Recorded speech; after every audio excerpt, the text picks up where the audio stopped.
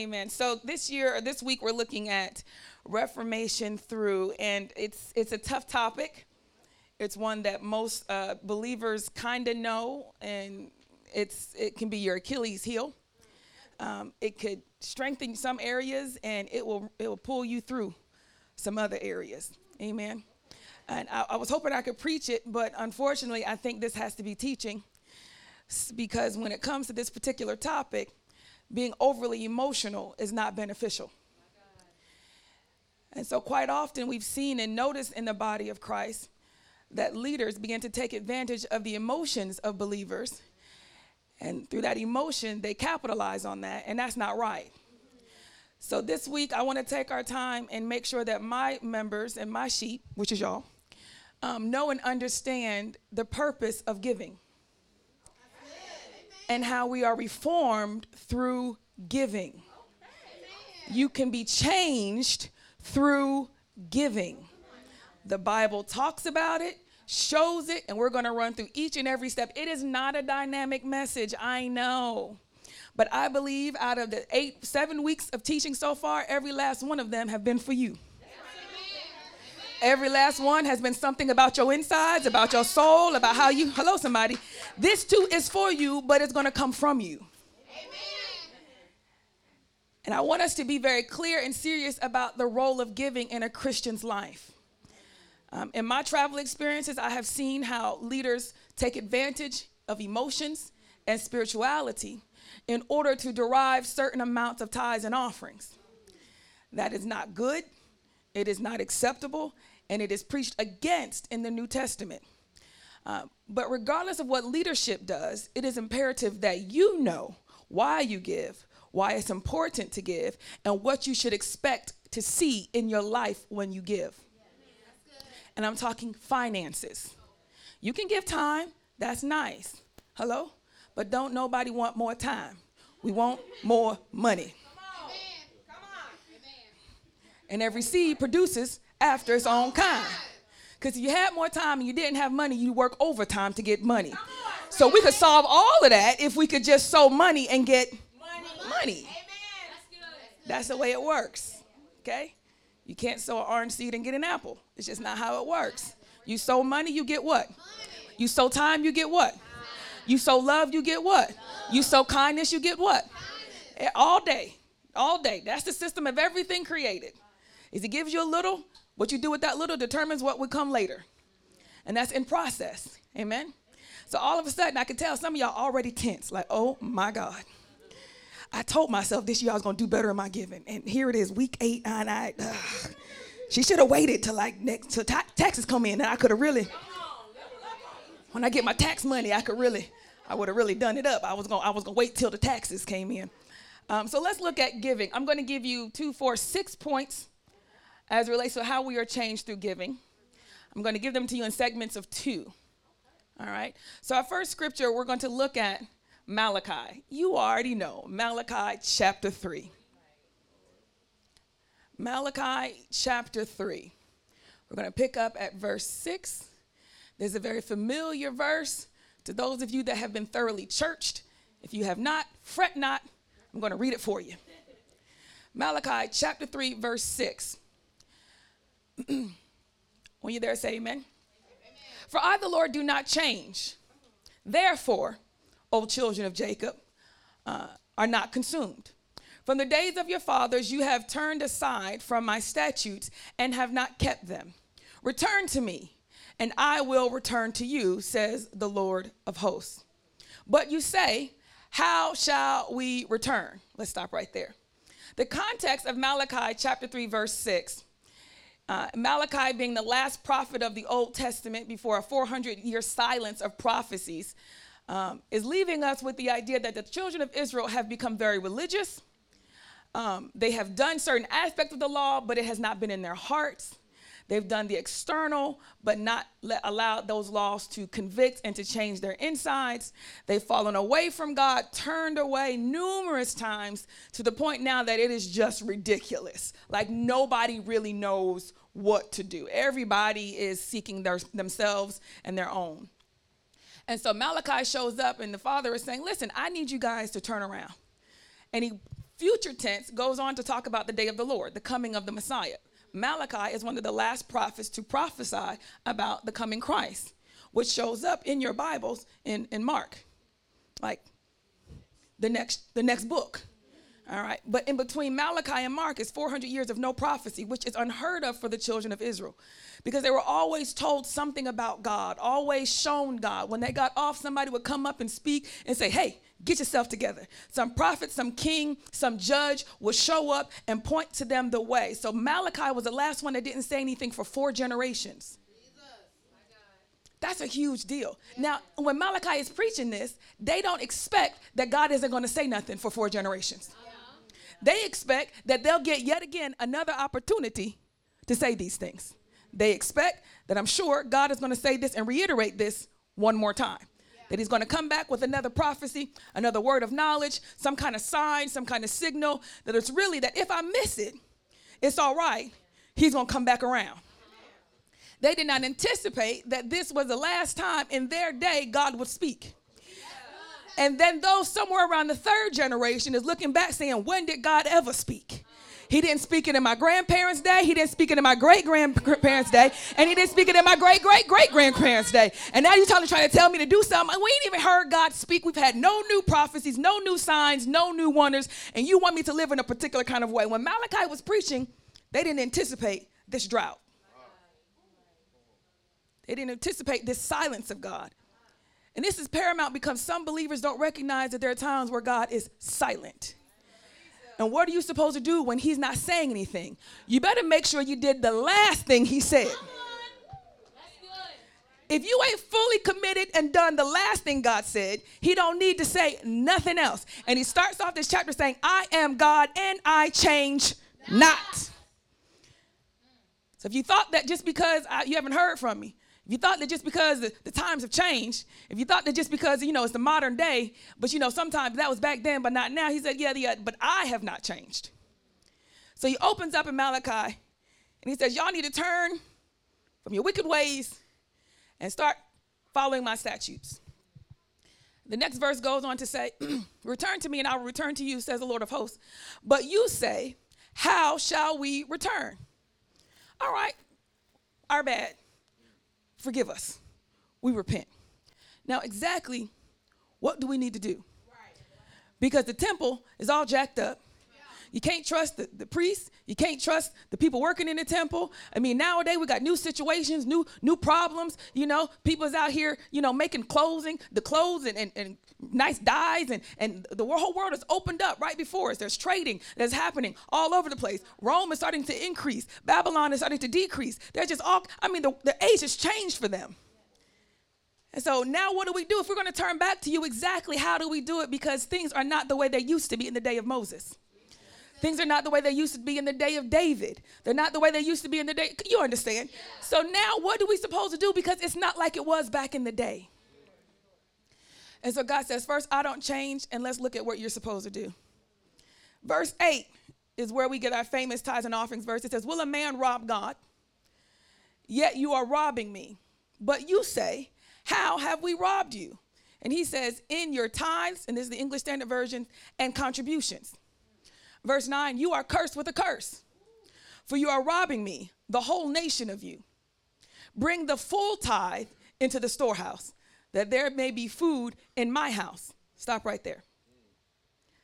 It's interesting in this particular verse that it highlights one of the key results of giving as it relates to reformation. We are changed in giving because giving is evidence of our obedience. Giving is evidence of our obedience. Giving is evidence. If you say you obey God, then when I pull your tithes and report, your contribution report, from all the days that you had a job, we should be seeing that you have been giving as a result of obedience in your life. What I like to mention here is I did not say this. The word of God says that if you turn your heart toward the Father, then we should see you as a giver of money.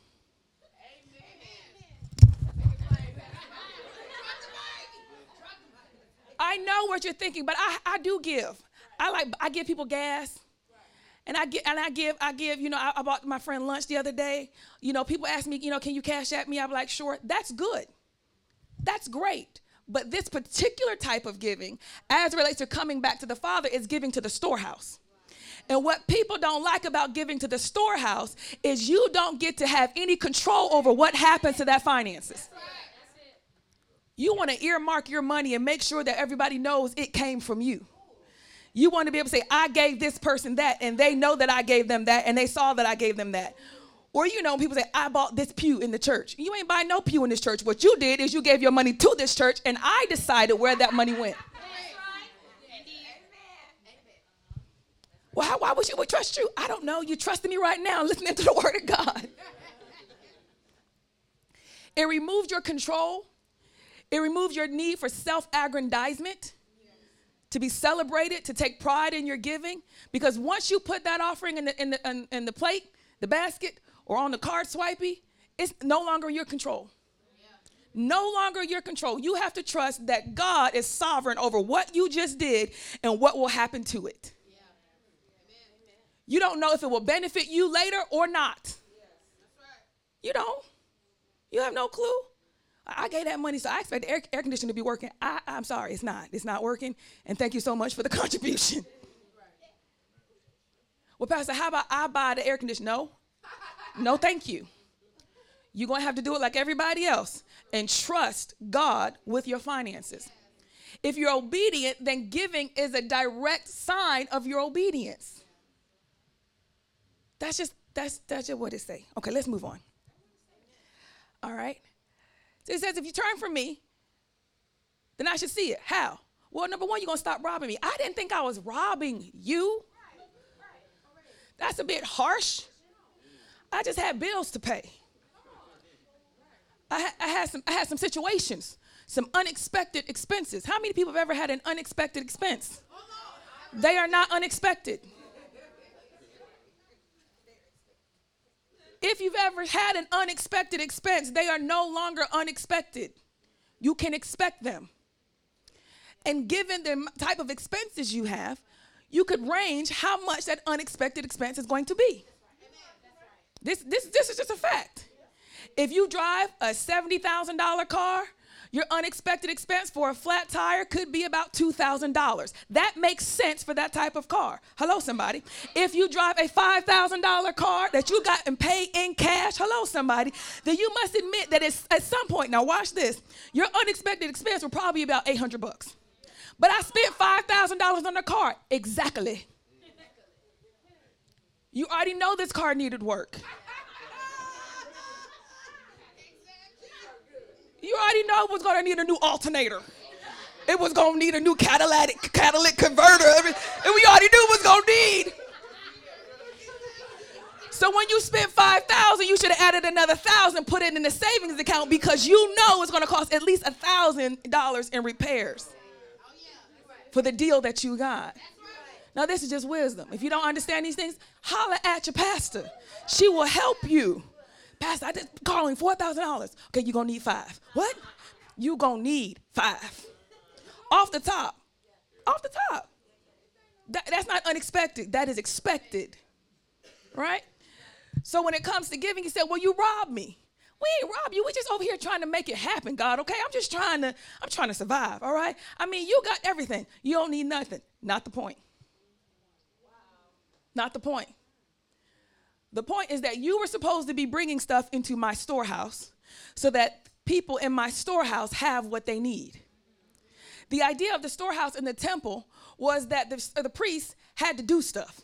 They had to sacrifice things. They had to burn things. They had to eat themselves. They had to pay for their own land. I mean, wherever they live in, all that money was supposed to be in the storehouse. If somebody came in begging of alms, it was supposed to be in the storehouse. If somebody needed something else, it was supposed to be in the storehouse. So can you imagine? You go to church and say, I need something. And the pastor say, we don't have it. The problem is now as a result of the storehouse because God knew that person would have a need, sent them to the house of God, and the house of God is empty. So to make sure that we don't suffer any humiliation, you know I'm going to put up my money. We're going to find some money. What we going to do, I'm going to fuss at them later. But But we want to make sure when people have a need that we can supply something to that. That has always been our MO. Does that make sense? It's an imperative for a church. The storehouse is about making sure that the church has what it needs. The place that people come to worship. Not only that it functions, but it also is a place of refuge for people that come in. Consistently, all the time.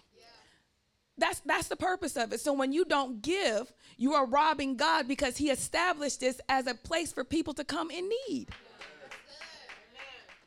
Because imagine him thinking, now, I done gave all them ninjas a job. They all got jobs. They all got jobs. Why for we can't find this money? It shouldn't be so. I know y'all all tense. But you gotta give me this. How often have I talked about giving? I don't. It doesn't even happen every year. It's not a sermon that I like or enjoy. Because in my personal opinion, as your heart changes towards God, so does your wallet. But apparently the Lord wants us to talk about it because some people's hearts are changing. But when it comes to giving, it remains unchanged. And there's a type of change that happens to your life based off of giving. So he says, will a man rob God? He said, yeah, but you robbed me.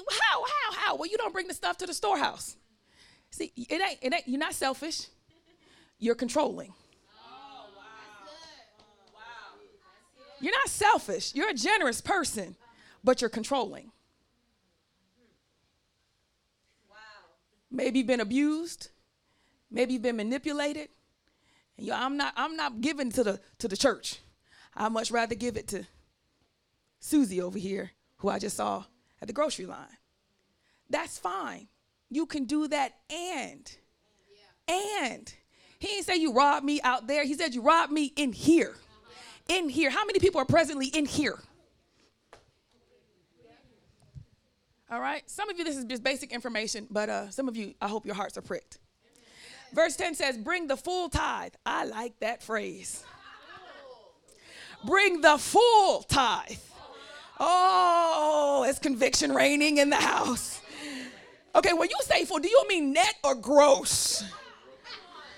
I don't know. How do you want it to come back to you, net or gross?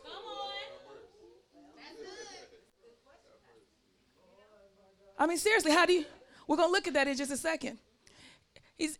Automatically, the Father is saying, yeah, you do some, but you don't do full. And for the most part, we don't do full because of our emotions, right? It's not because we don't love God. We're just emotional about money. Well, how do I stop being emotional? Give. Okay. Giving increases our faith. That's point number 2. Number 1 is giving is obedience, is evidence of our obedience. Number 2 is giving increases our faith. Let's look at verse 10 again. Bring the full tithe into the storehouse that there may be food in my house, and thereby put me to the test, says the Lord of hosts. If I will now open up the windows of heaven for you and pour it down for you a blessing until there is no more need, I will rebuke the devourer for you, so that it will not destroy the fruits of your soil, and your vine in the field shall not fail to bear, says the Lord of hosts. Then all nations will call you blessed, for you will be a land of delight, says the Lord of hosts. This particular verse is the only time that God ever says you can test him. On every other occasion, he says, don't test me. Who you think you are? Don't be testing me. On every occasion, but this one. This is how important it is and how sure of a concept it is for all of the earth. You can test me on this one. You can put me to test. Bring the full tithe. Bring exactly everything you're supposed to give, right? Bring it and watch me. He said, watch me do what? Watch me make sure that you don't have any need. Now, either you a lie or the word a lie, but the word don't lie. He says, if you bring your full tithe, test me, watch.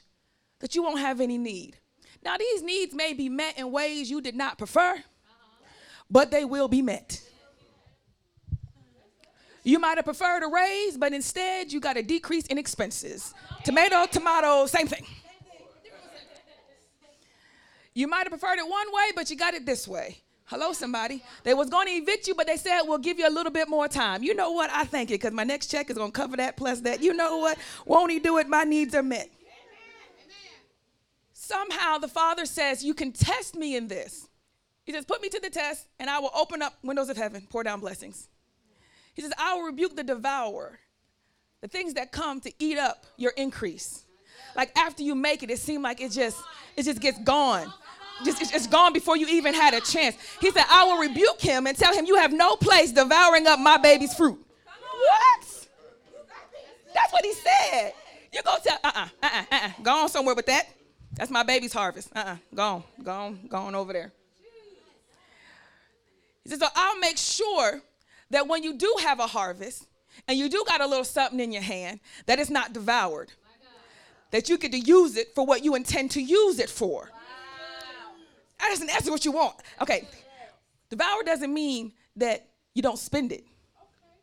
It means that you spend it towards what you intended to spend it towards. Okay, you just can't keep fruit and just sit it there. You have to do something with it. Bake it, grind it, eat it, saute it, can it. You got to do something with it, okay? You just can't let it just sit there and rot. So rebuking the devourer means that he will make sure that what you intend for that finance will occur with that finance.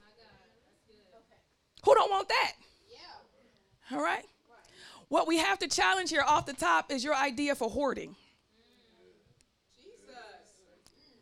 This. I know. Because when you say rebuke the devourer, you imagine that you got vats of stuff, money just sitting, ain't nobody gonna devour my money. Look at there, just sitting there. Ain't nobody gonna devour it. They're just stacking on up, getting that bag, getting them yams. You know, I mean.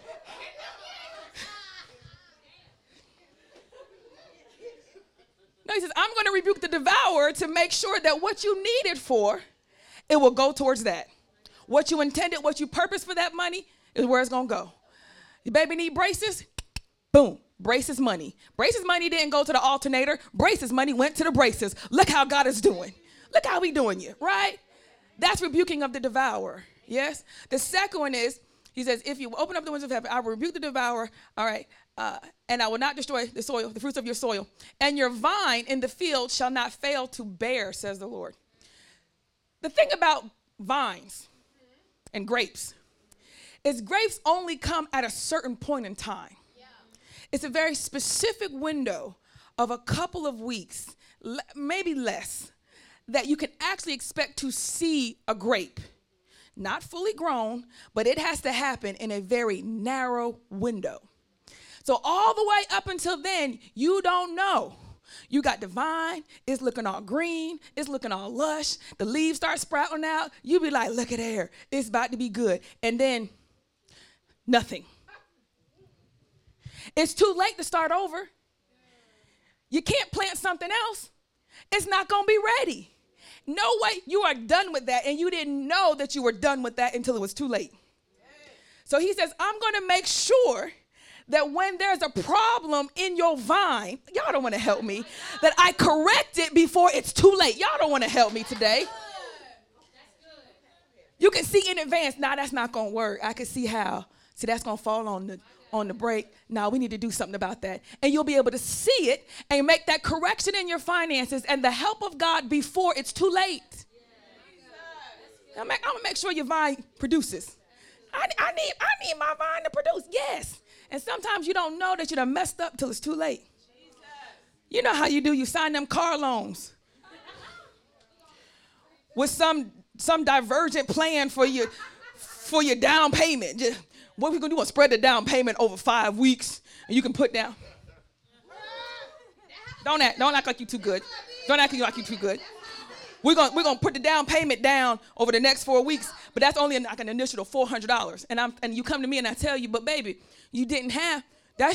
When did you say you could afford an $800 car note? Because in essence, that's what you just committed to is $800 a month Okay, for 400, that's you didn't have it today. You're not gonna have it then. You're about to set yourself up, and you're not gonna notice it because you done convinced yourself it can be done until things start getting shut off, until the eviction notice start coming up, and you be like, "What happened? I don't even." I know, it's okay. Okay, my first major was economics. I can tell you. All right, you need the Lord to make sure that your vine produces, that the effort and toil you put into something shows up. And it's there and present for what you need it for. Amen? All right. And so he says, yep, then all nations will call you blessed. Giving increases our faith. That's point number 2. Because he says, test me. Put me to the test. Give your tithe, give your contributions, and put me to the test. Let me show you. Now, off the top, anytime we give, it is challenging. But the type of giving he's talking about here is sacrificial. Because tithe is just 10% off the top, the first fruits, all right?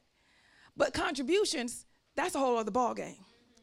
Contributions is kind of like, well, how you want me to go with this? Like, do I give everything? That can't be right. That can't be right. No. Do I give most? No. What I need to do is I need to give some. And then make sure. See, now all of a sudden, things start moving, and you done moved out of the realm of faith. Wow. If you could see how it could work, then it didn't require faith. So tithes and contributions is a matter of you trying to increase your faith. I believe, but help my unbelief. How about you help your own unbelief? Because this is an area he says you can try him in. Y'all don't want to help me. You can't try God. I ain't going to take my medicine and see what happened. No, all right? Don't do that, okay? I'm going to see what happened. No, none of that. It's only one area you can say, I'm going to try God and see what happens. And he welcomes it. Only one. None other. Not the job, not the doctor, not your health. Only one. Hello, somebody. Amen. So giving increases our faith because it will put you in situations where you'd have to trust God. All right? And it should. If you're giving at a point where you don't have to trust God, then it's not increasing your faith. It's not. It's just not. So then it becomes a matter of what is important to you. Let's go on. You have said it is in vain to serve God. What profit is it to keep his charge or walking as mourning before the Lord of hosts? These are the kind of things that people were saying. Like, you don't have to do all of that. What you need to do is worry about you, yourself, and I. And then we look on Instagram, we look on TikTok, we look on Snapchat, and we find all these money gurus and all these people trying to tell you what to do with your money and how to do it. And you be like, you know what? That's what I need to do. What I need to do is what I'm going to do is I'm going to buy some property.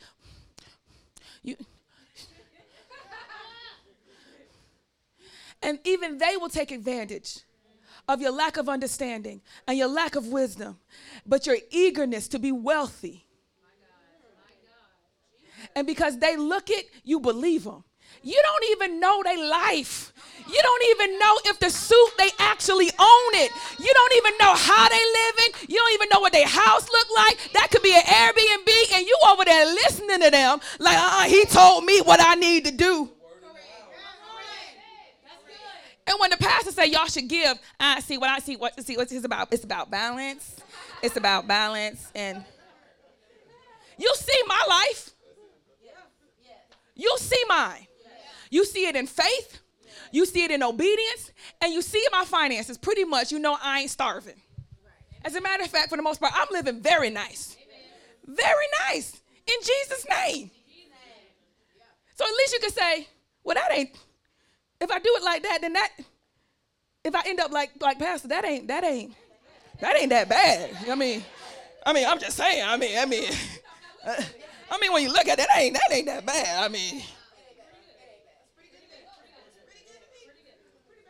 So if I give by faith according to what she is teaching and trusting in God, then even if I land up somewhere where she is, that ain't that bad. That's pretty decent right there. I think I might be all right. Me and my kids, I think we could squeeze that out. That'd be nice. Amen. He says, if you're acting like it's not important, you act like it's a problem, that it's in vain to do these things. And he says, but there are a couple of people who feared the Lord that began to talk amongst themselves. There's some folk that began to meet and say, the direction people is going with this money thing, that ain't the way. We need to keep God first. We need to think about God and do what we need to do towards God. Now, the rest of the world is saying, no, you need multiple streams of income. You need to have your real estate property. You need to have your this, your that, your this, all these other stuff. You got to put on the cryptocurrency. Then you need to go ahead and flip that. And that's the whole conversation. But there's a group of people that talked amongst themselves and said, what we're going to do is, I don't know, I think we really need to be aware of the Lord as it relates to money. Yeah. Like, I mean, that's good and all. I know you're trying to get your bag and all, but somebody need to be mindful of the house of God. Somebody needs to be mindful of the things of God. And those particular people had a conversation amongst themselves. It wasn't put on Facebook. It wasn't trying to tell everybody what to do. It was a bunch of God-fearing people that came together and said, as for us, we're going to worry about the house of God. Yeah. And he says, those individuals, he wrote their names down and kept them. So any day that they need to be saved, they'll be saved. If they're ever in need, I got a list of them. That's who I'm coming to find. If they ever have lack, that's who I'm looking to save. Right there. It's a book of remembrance that I remember when everybody else was going left. Y'all just quietly amongst yourselves decided we're going to worry about the things of God and the house of God. Hello, somebody. Everybody wants us to move. We all want our own building, a different building, don't we? We want a building that has a kitchen, somewhere where we can have a freezer and a refrigerator, some spot where we can put a couple picnic tables out there. And, you know, in essence, my dream for our church is that we have a huge yard and every Sunday we have a barbecue. And we invite people from the community, plus our own community, our own church, and we just have a cookout every single Sunday. Every Sunday, everybody knows, well, if you ain't got nothing to eat, you don't know where to go. You might as well go over to Renew because they give out free food every single Sunday. And all the church people, they ain't going to brunch. They at the cookout, and you was invited every Sunday. We go to brunch every Sunday together for the most part anyway. This is something we could do right here. But in order to serve the community and serve you as a family, it takes money. Yeah. And not a little bit, a lot of it. I told you guys this year we increased our giving at a year that I didn't think we could. And we increased it greatly by $75,000 this year. Some of y'all said, I didn't even know we had that kind of money. No, you didn't know you had that kind of money. But there's some people can say, oh yeah, I know, because I know what I've been given.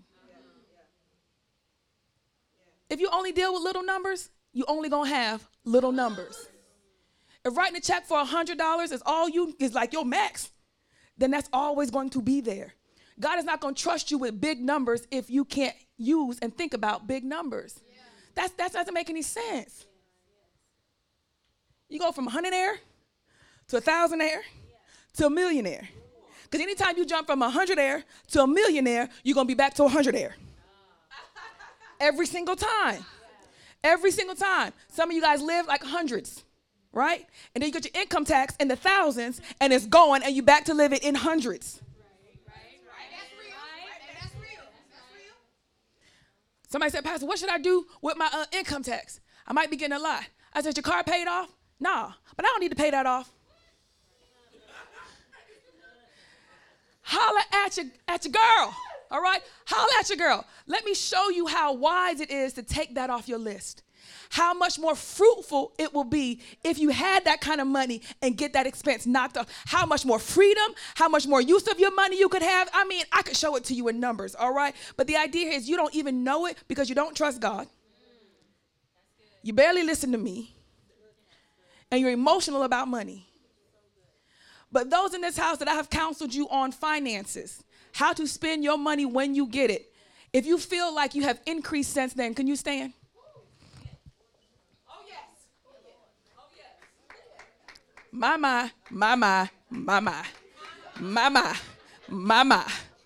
My. Y'all go ahead and sit on down.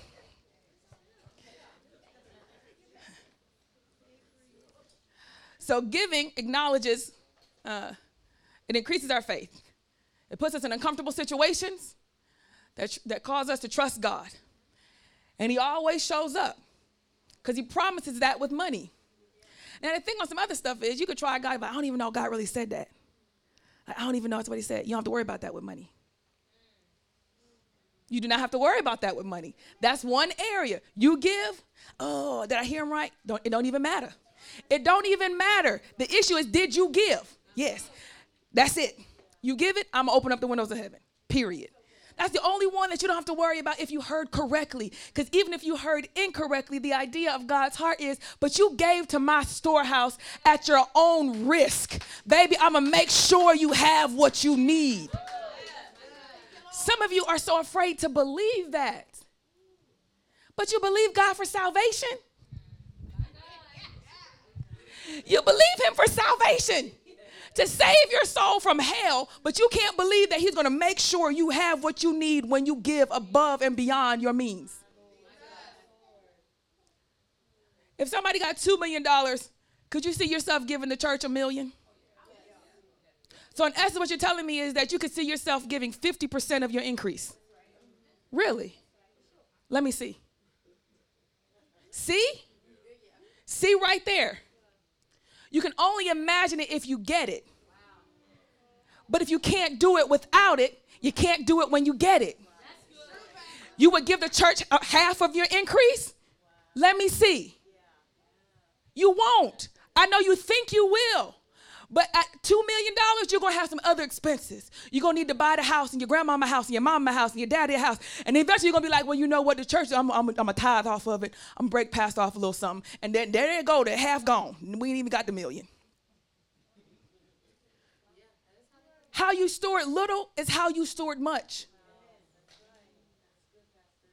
So you can believe that you would, but you won't. Because the ability to do that says that I can be content and I will make work whatever you give me, whatever I have. I'll be contented and I'll make it work.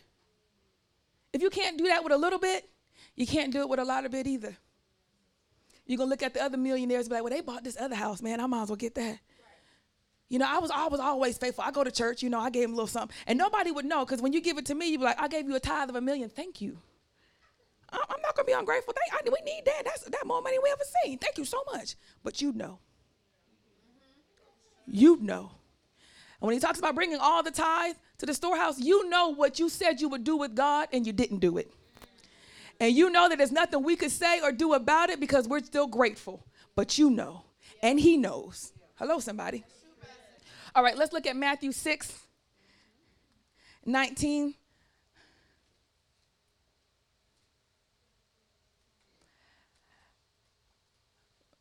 Point 3 and 4, giving sets our priorities straight, and giving acknowledges that God owns it all. Matthew 6:19 and 21, do not lay up for yourselves treasures on earth, where the moth rusts and destroy, where thieves break and steal it, but lay up for yourselves treasures in heaven, where neither moth nor rust destroys, and where thieves do not break in and steal. For where your treasure is, there your heart will be also. This is Matthew chapter 6. Verses 19 through 21. Now, I don't know if you put your money where your heart is, or because you put your money there, then your heart goes there. Either way, it's going to happen. Do you want me to say that again? I don't know if you only put your money where your heart is, or where that's where you put your heart, eventually put your money, that's where your heart's going to go. All right? Either way, they're not good. You have to be very careful about that. Where how you spend your money reveals your priorities. And if you say it's not a priority, but you keep putting your money in it, it will become a priority. It will become important, imperative. Because at the end of the day, you've sacrificed so much. You've come so far. You know, I got so close. And so now when the Lord be like, well, can you do this and give it to the church? Ooh, I'm so close to my down payment. Ooh, I'm so close to, So now all of a sudden, we see where your real heart was. And it's not about your goals. The idea about money and stewardship with God is that this is a test of whether you are for the kingdom of God building or for you building. At every turn and every choice, y'all sit down.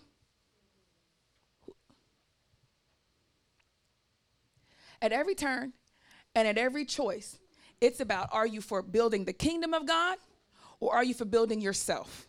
This is true in every decision you have to make with money. Is it about me or is it about God? And it's always boiled down the exact same way. Always. Your turn is right in there. Is it about me or is it about God? Verse 25 shows up. He says, therefore I tell you, do not be anxious about your life, what you will eat, what you will drink, nor about your body, what you will put on. Is not life more than food, and the body more than clothing? How do you define living? Is it just about staying alive physically? Is that life? We put you up to a heart monitor and it regulated your blood and all your pumps and all that stuff. Is that living? If we made sure we fed you intravenously so you were physically still alive, would that be living? Huh? No. Okay, now, is it about what others think? So you're only really living if everybody could see how good you're living. Your clothes, your outfits, how it looks, how it appears. You look successful. You look well accomplished. You look like you've done something with your life. Is that truly living? Because we got a whole generation over here just now figuring that out with this Instagram, TikTok, and Snapchat stuff. Like, oh, it's more to life than just what I project? Because I done put up all kind of filtered pictures. Do you know that scientists have proven that we are increasing in our insecurities because of the filters? They have proven that because you keep using filters, that you don't like your actual appearance. That when you see yourself in real life, you don't like it because you kept seeing yourself filtered. And that the filters show you more of the things you need to change that are really not even necessary or even possible, but that you keep seeing yourself through a filter look. You trying to project something outwardly is destroying you inwardly.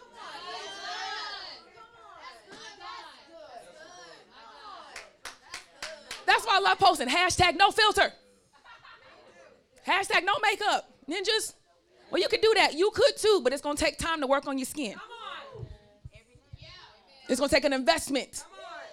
You're going to have to be looking ugly and busted for a while. Long periodically time to get all them spots cleared up. To get that. That's not my message. That's not my message. Nope. The idea here is that giving sets our priorities. It shows you where you're being hypocritical. You say something is important to you, but that thing is long term. And you don't do the long term because you just want the short term. So it's really not that important to you. It's not. What you're doing is you're chasing the high of instant gratification. The African American community is notorious for this because we would have $0 in our account and we will overdraw our account to make sure that we look good when we go to the next thing.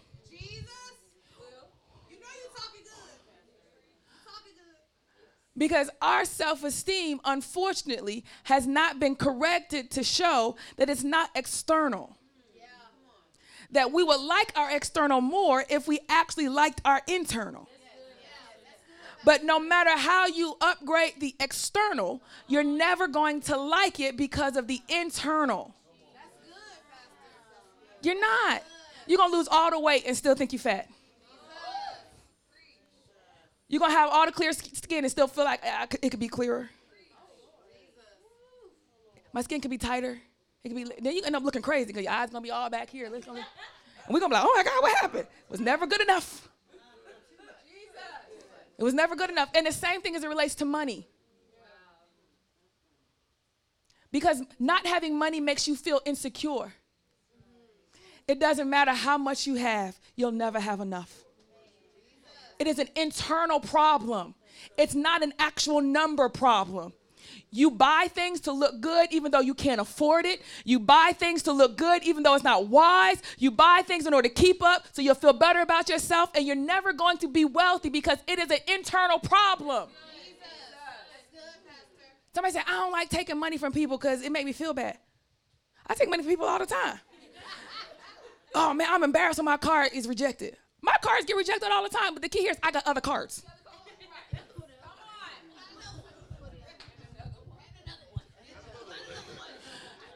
Run it again. I don't care. Give me 2 seconds. Let me move this over to move my checking to savings and move it. But at the end of the day, sometimes you swipe my card, it might reject, and I'm like, you know what? I don't even need that. Look how the Lord just blessed me. I need to walk away from that. I need to walk away from that. Let me go get the other card. I ain't even going back in the store. I ain't even going back in that store. But you're so afraid of what people will think. You're so afraid of what people will think because not having money is an insecurity for you. Because you got teased. Because of how they messed with your head when you didn't have any money. And that concept is going to keep you broke. It's going to keep you broke. Your value is not determined by your bank account. It's just not. You can be an amazing person broke. Hello? But not you. If you're insecure about money, you're going to be broke and a horrible individual. You ain't got no money. Everybody's just get out the way. You know, they got money problems today. Oh, God. It's an insecurity because you believe that somehow money will give you value. You walked into a store and you knew you didn't have enough money for it, so you already felt insecure. Then the lady treats you some sort of way. Now you double mad. Because how you know that I ain't even had no money? You ain't even know. You even come and ask me. Right? But if you have money and you walk into a store and you can afford anything in the store and they treat you funny, you don't think it's about you. It ain't about me. They having a rough day. You don't know that because insecurity and money go together with you. But I've walked in plenty of stores and people treated me funny. Like, Pastor, they were treating you funny. Was they? That was bad customer service, but oh well. Next store. And I'm just going on, have no idea that I should feel bad because they thought that I didn't have the kind of money that I was supposed to. I don't feel bad at all. I got money. The issue is I just don't want to spend it on this. I could make this happen if I wanted to. I just don't want to. But that's how you should be. That's how you should be when you walk in a store. I could, but I don't want to. I could, but I don't want to. I think it's stupid. I got other plans with my money. Hello, somebody. Like paying that electric bill. That's a plan. All right. Listen. He says, look at the birds of the air. They neither sow nor reap nor gather into barns, and yet your heavenly Father feeds them. Are you not more value than they? It would appear as if these birds is the laziest among them all. Just lazy. Just living carefree. Tweet. Just no cares in the world. Just whatever. La. I'll find some food. It'll be all right. And the rest of us insecure about money, looking at folk that's just living carefree about money. Somehow it's going to work out. Be like, you're going to be broke. You stupid. You need to make sure that you work and toil for this. You need to make sure that you put in overtime for this. You need to make sure that you get it. Now, the issue here is the birds don't do none of that. They didn't work a day. What they're eating, they didn't even sow. They just running around singing their songs, having a good time. And the Father made sure that they ate. The Father made sure that they ate. So what's the point of a job? Why do we go to work? So he might have a way to bless you. Just one of a million ways. Just one of a million ways to bless you. One of a million. What if you went to your job and realized, I'm not here for the paycheck. I'm here to be obedient to whatever God has me to do. What if you recognize I'm not working for the money? God gonna make sure I eat regardless. How much pressure would that take off? How would it change your mindset in your life? Hello, somebody. He said the lilies of the field, they didn't sow nothing. They didn't spin it. They didn't stitch it together, and yet they are beautifully clothed. He says, even if you're worried about how you present yourself, even if you're worried about how people will perceive you, you don't even have to worry about that. I'm going to take care of that. I got you. Don't even worry about it. But I want to make sure I look pretty. I'm good at that. I want to make sure I look nice. I'm good at that. Because whether you're buying something that costs $5, $2, or $500, it's more about how you wear it from the inside than it is at all about what you actually put on. I mean, I've seen some models and be like, what is they wearing? Shoes. Like, what? You know, they'd be like,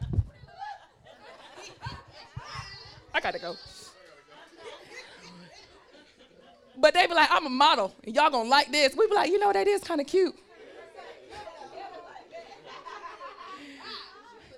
Meanwhile, you have on a perfectly acceptable outfit, right? Perfectly acceptable. It matches, it fits appropriately, and you feel so insecure. This idiot got on a trash bag, cinched with a cord. And they walking around in more confidence with a trash bag on than you in a well-appointed outfit. How?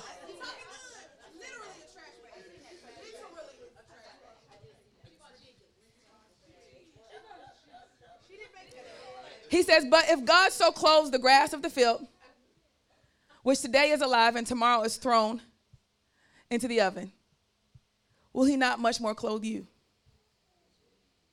He says, oh, you of little faith.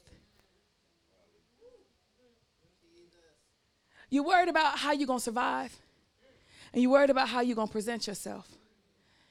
And the Father says, that's my worry. I take care of those things. Me. You're going to put on what I gave you, and it's going to look good. I mean, don't nothing make me feel better than a good clearance item. Woo! I bought some shoes the other day to wear to the concert. I said, and they clearance. Look at that. Woo-wee.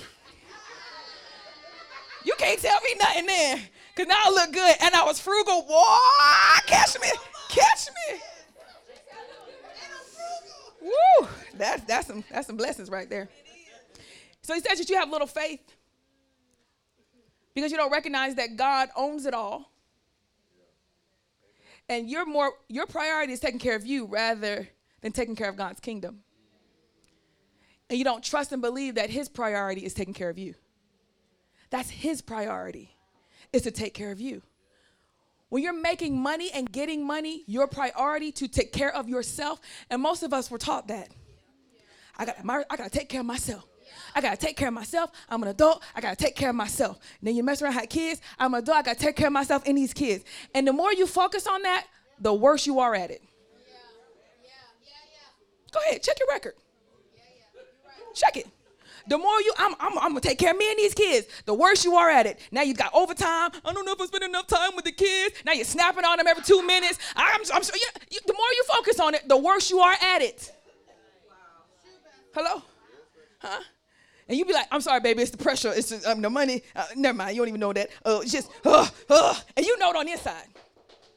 Same thing with you. The more you focus on taking care of yourself, the worse you are at it. You're miserable. You're stressed. You still ain't making it happen. Your money's still low. You still end up having to rob Peter to pay Paul, and you're just miserable the whole way through. I'm telling you from experience, I do not concern myself with taking care of myself. I haven't for over 16 years.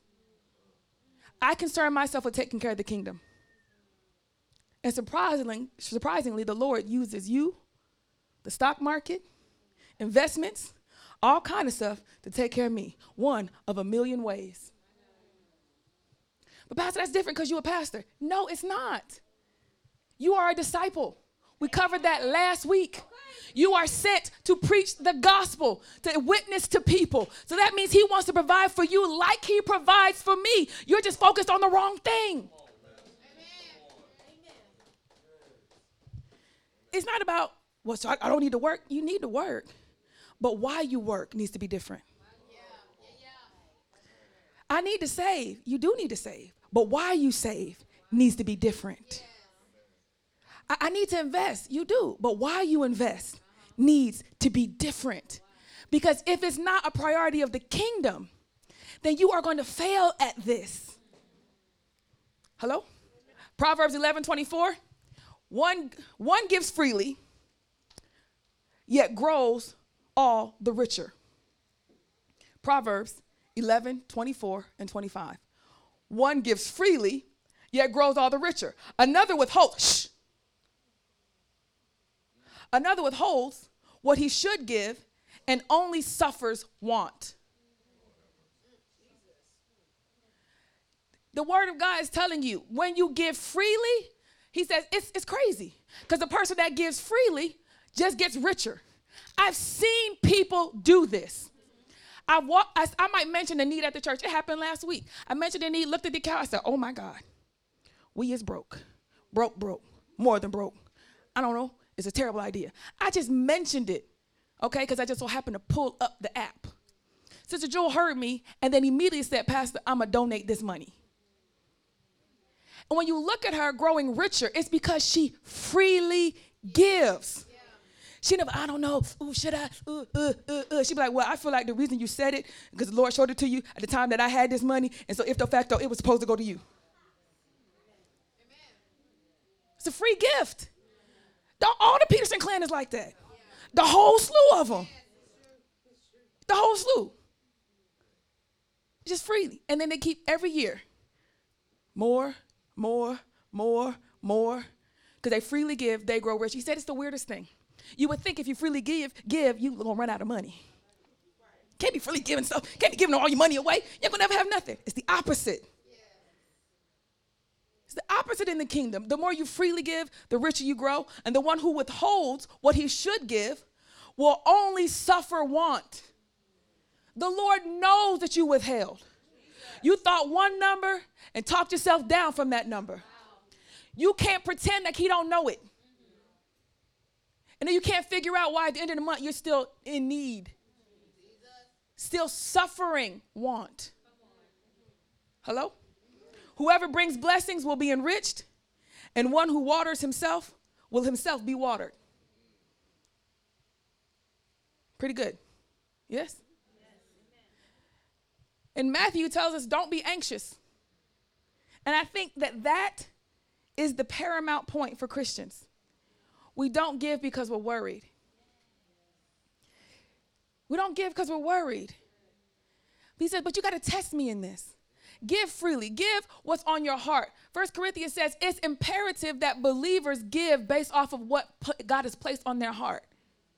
That number that came to mind, that was him. And it came from a good place in your heart, one that wasn't trapped by fear. It did. It did. But now you're going to talk yourself out of that. What if I got it wrong? In this, when it comes to money, it doesn't even matter. He says, test me and I'll show you. I used to tell this example. I tell this example all the time. I used to go to a church and I wanted to give, back in the day I was a college student, so I had no money. All right. But I wanted to give $20 like I gave $5. And for me, that was a lot because we had church almost all week. It was like 5 different services, 2 Sunday services, 2 midweek services. That's $100 in a week. For a college student, that's a lot of money. All right. So $100 a week, I was like, oh, man, I can't wait till I get the kind of money where I can like put down $20. Like it ain't even nothing. Boom. Like it's just $5. Like whatever. That's chump change, you know. And so the Holy Spirit told me, well, do it now. I was like, oh, that's the devil. It's got to be. Because when I do the math, it don't add up. The math don't add up. If I did 100, something's going to go lacking.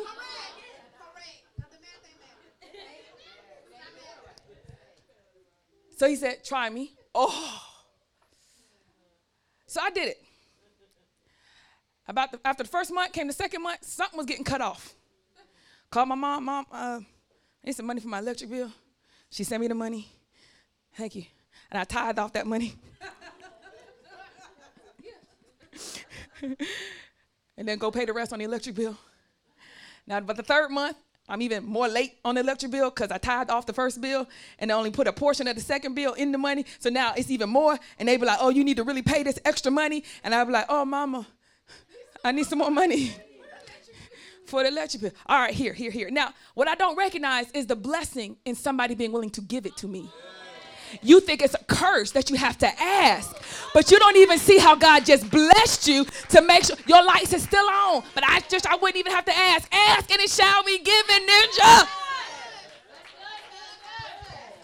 Third month, I'm even more far behind. And she like, well, what did you do with the money? Huh? What have you been doing with the money I've been sending you? I was giving it to the church. Damn, you was giving that money to the church. Yeah, I was giving it to the church. I gave you that money to give to you. Okay. Then she said, I'll just pay it myself. And she didn't even give me the money. Which works for me. I can't tithe off of what never came to me.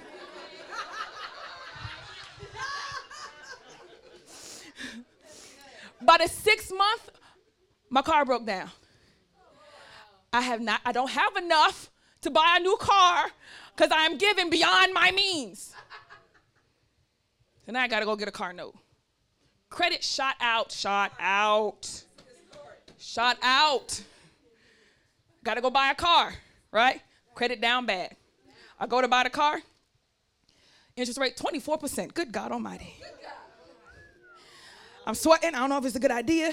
I call my other pastor. Can your husband come take a look at this car and tell me if it's a good car? And look at the truck. It's a good truck. All right. It's a good idea. The man say, listen, you pay the bill, then we'll sell it and it increase your credit report. We'll sell your debt to another company after a year and it increase your credit report. I pray. I said, God, I don't know what else to do. I know this is a foolish decision because interest rate too high, but I know I need a car and I can't get it. And right now I can't afford it, but I don't think it's a wise decision. I said, okay. I ain't got no other choices. I'm going to buy the car. I bought the car. I made the payments every month for a year, consistently. By the end of the year, the company did what they said they were going to do. They sold my loan to another bank to boost my credit report. I called that other bank. I said, hey, I need to start making my payments. They said, we don't have your loan right now. Call us back in a month. I said, not a problem. Save this money to next month. I put the money aside. I saved the money till next month. I call them back next month. We still don't have it. Call the other company. I call them. They said they don't have it. Do I pay y'all? No, we sent it to them. So this goes on for 4 months. At the end of the 6th month, I stopped. I just stopped altogether. Stopped saving the money. I had a good chunk of change now hidden in my bank account for myself that I wasn't going to spend. Now I got a savings account, and they can't find the loan. They never found that loan. I paid 1 year on that car. Never found the loan. Wait. That car is technically being rented by Gabrielle. And it's been sitting out there forever. I mean, to this day. Okay, this was almost 15 years ago. That's how old the car is. It is still running and still generating profit to me.